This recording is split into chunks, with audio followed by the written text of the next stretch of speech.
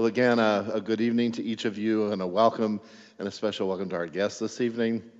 We're so glad you're here as we begin this Lenten journey together. As I said, Lent is an ancient word that means spring, and in the Northern Hemisphere, that's when it happens. And so this season of Lent is how our journey begins. And on Ash Wednesday, we gather to certainly be marked by ashes, to remind us of our mortality, to call us into a time of repentance and confession and new direction. And it's actually just an important service for us to take a deep breath and just be reminded that life is fragile. Amen? Amen. Will you pray with me? Holy God, on this Ash Wednesday, as we've come from a busy day, whether it's been work or school or other commitments or volunteering or just commitments at home, whether we have been before the computer in Zoom meetings or we've been with students or coworkers or whatever it may be, we bring a lot to tonight. We pray, God, to take a deep breath in our hearts and to take a moment to just be open to your word.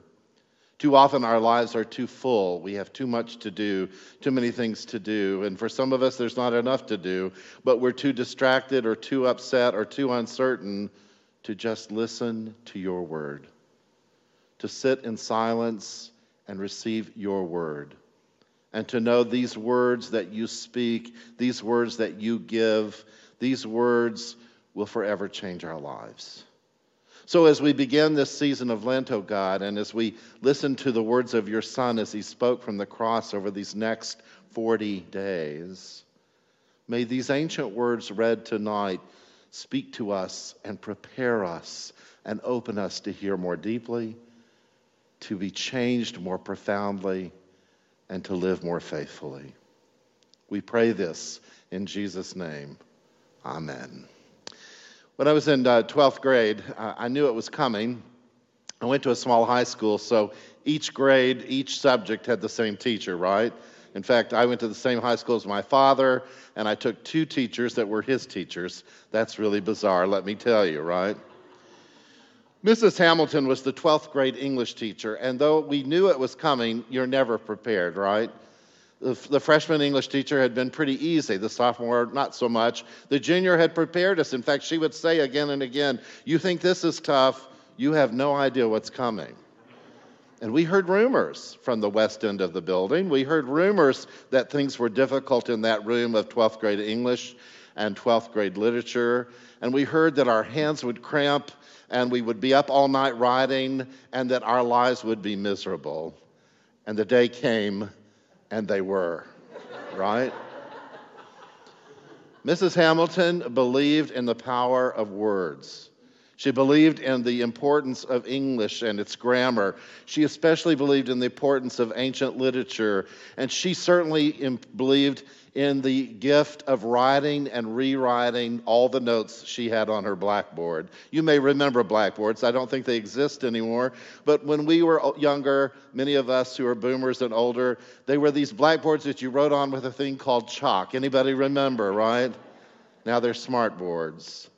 And on those boards, there were 4 or 5 in her room, and they were the longest blackboards you've ever seen in your life.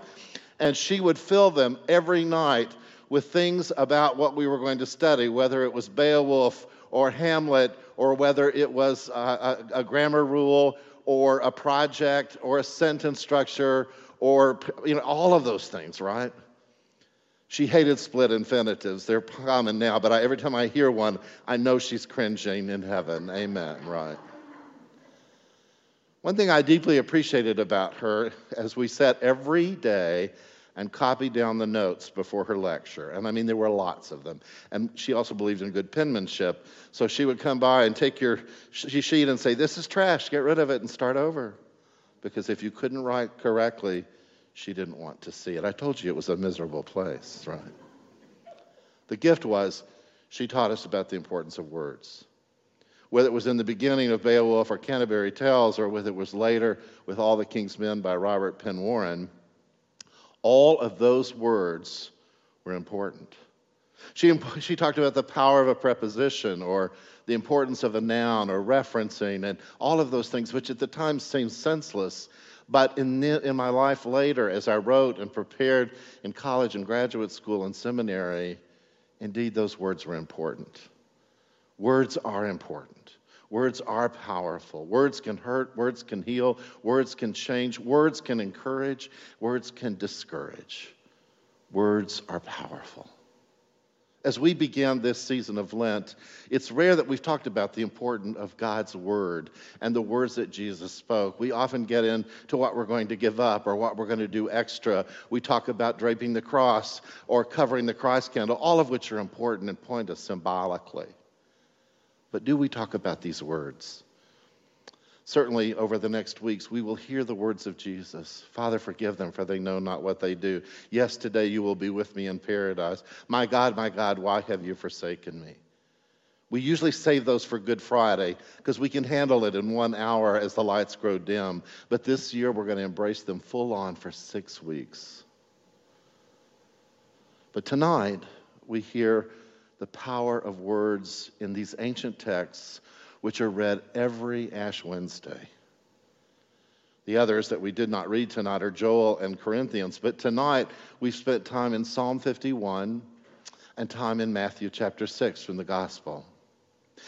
Psalm 51 is an ancient prayer of confession and penance, okay? It is a heartfelt, hard prayer, praying from the deepest places of regret and brokenness and sin that you can imagine. Historically attributed to King David when he violated Bathsheba and murdered her husband, and Nathan confronted him harshly about all of the evil he had done in the world. The church and Judaism claim that this is the psalm, the prayer that David wrote and offered, and maybe so. But whoever wrote it is very clear that it is time to confess and time to repent and time to be honest about the deep brokenness in humanity and the deep brokenness in this one's life. It's about telling God how bad it's been and how I've leaned into sin and how I've wounded other people, but it's also about the possibility of transformation in the midst of the brokenness. Too often we want to move on to the joy when we really need to be talking about the confession. Too often we want to skip on to the places of forgiveness and grace before we talk about where we have failed. Amen? And yet the hopeful words come, powerful words that center us for this season of Lent. Create in me a clean heart, O God. Put within me a right spirit. This one desperately wants to be restored and renewed, to go in a new direction, to see things differently. Open my lips and I shall proclaim your praise. You don't want sacrifices. You want a broken, contrite spirit. You want a person who is willing to be humble and transformed and honest before you so that indeed we can embrace this new life. In fact, some people believe that those last little verses about once again animal sacrifices will happen in the temple, those were offered by somebody from the temple because they were afraid people might take this too seriously, right? That maybe the rituals have lost their meaning, and what the psalm is calling us to do is to be people of confession. I encourage you over these next days as we prepare for Sunday, read Psalm 51 each day. It is powerful. It is transformative. It is revealing. It is honest. It is rough. It is struggle. It is a powerful word. And then we read from Matthew chapter 6. We read this every Ash Wednesday, right? You remember that we go in our closet to pray, to give, to fast, to whatever we do, right? And I read these verses and I think about them, and I got to be honest with you, they are challenging to me because I'm not for sure I'm that public about my faith, right? I mean, Jesus is speaking not only to the religious authorities of the day and to his disciples and even to the early church that when we pray or give or fast in ways that people think we're amazing, we've probably missed the whole thing, right? In fact, I always struggle about Ash Wednesday, right? I leave here with this cross on my forehead, and I want to keep it on so people will ask me, but then I'm saying, am I missing Matthew chapter 6 already? Amen, right? So maybe tonight we go to the restroom and wipe it off and act like nothing's happened. But at the same time, the challenge for us, I think, in suburban life in America, especially in our congregation, is we probably are not public enough about our faith. Amen? We're reluctant to speak about our faith in Christ. We're reluctant to pray in a way that people might see that and be changed. We're not very public about our faith, right? So I sometimes wonder if we like Matthew 6 a lot, or at least I do. Let me speak for myself, because it gets me off the hook. Amen, right? But before we dismiss Matthew 6 too quickly, and before we miss the lesson of humility and being in a secret place with God in such a deep relationship, which I think is important, let's remember the powerful words that are enmeshed in this lesson from the Gospel of Matthew. The first thing is, when you give, when you offer alms, when you offer gifts to others, do so in secret. Don't let the right hand know what the left hand is doing, right? The point is, Jesus is very clear. He expects that we will give generously. Amen?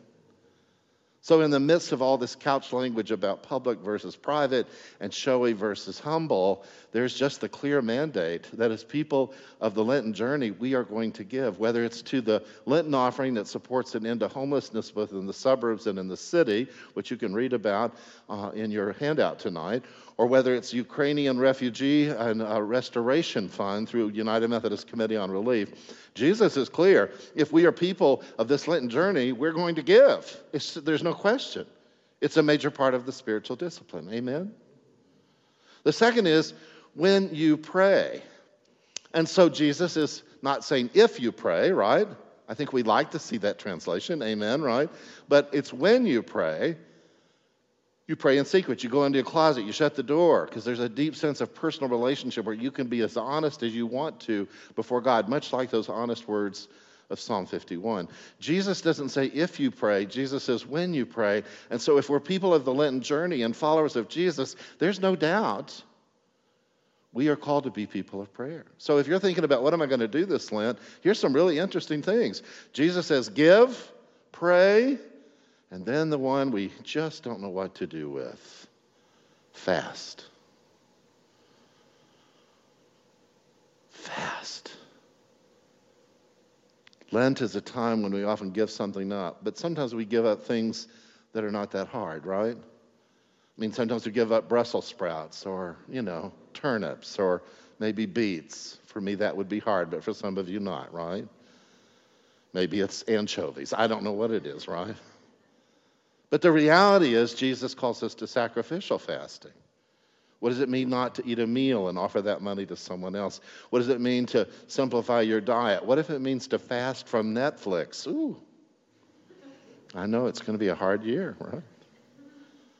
What if it's something that you dearly love, that you fast from, that we fast from over the next 6 weeks as a way of reminding us not only of the sacrifice of Jesus, but for me in this season, to remind me that other people don't live as gracefully and fruitfully and abundantly and comfortably as I do. Ash Wednesday in the Ukraine is far different than Ash Wednesday in Buffalo Grove. And we've seen it and we've been impacted by it. But maybe the gift of this passage about fasting reminds us that it's not just about giving something up for Lent, and we can talk about it, but maybe it's something deeper and more secret that helps us to connect and be in solidarity with the poor, the marginalized, the forgotten, and those in the midst of war. Amen? And then something very interesting happens toward the end of this passage, and there's so much more to it, and I know you'll read it tonight when you get home, but there's just something amazing as you heard Wanda read.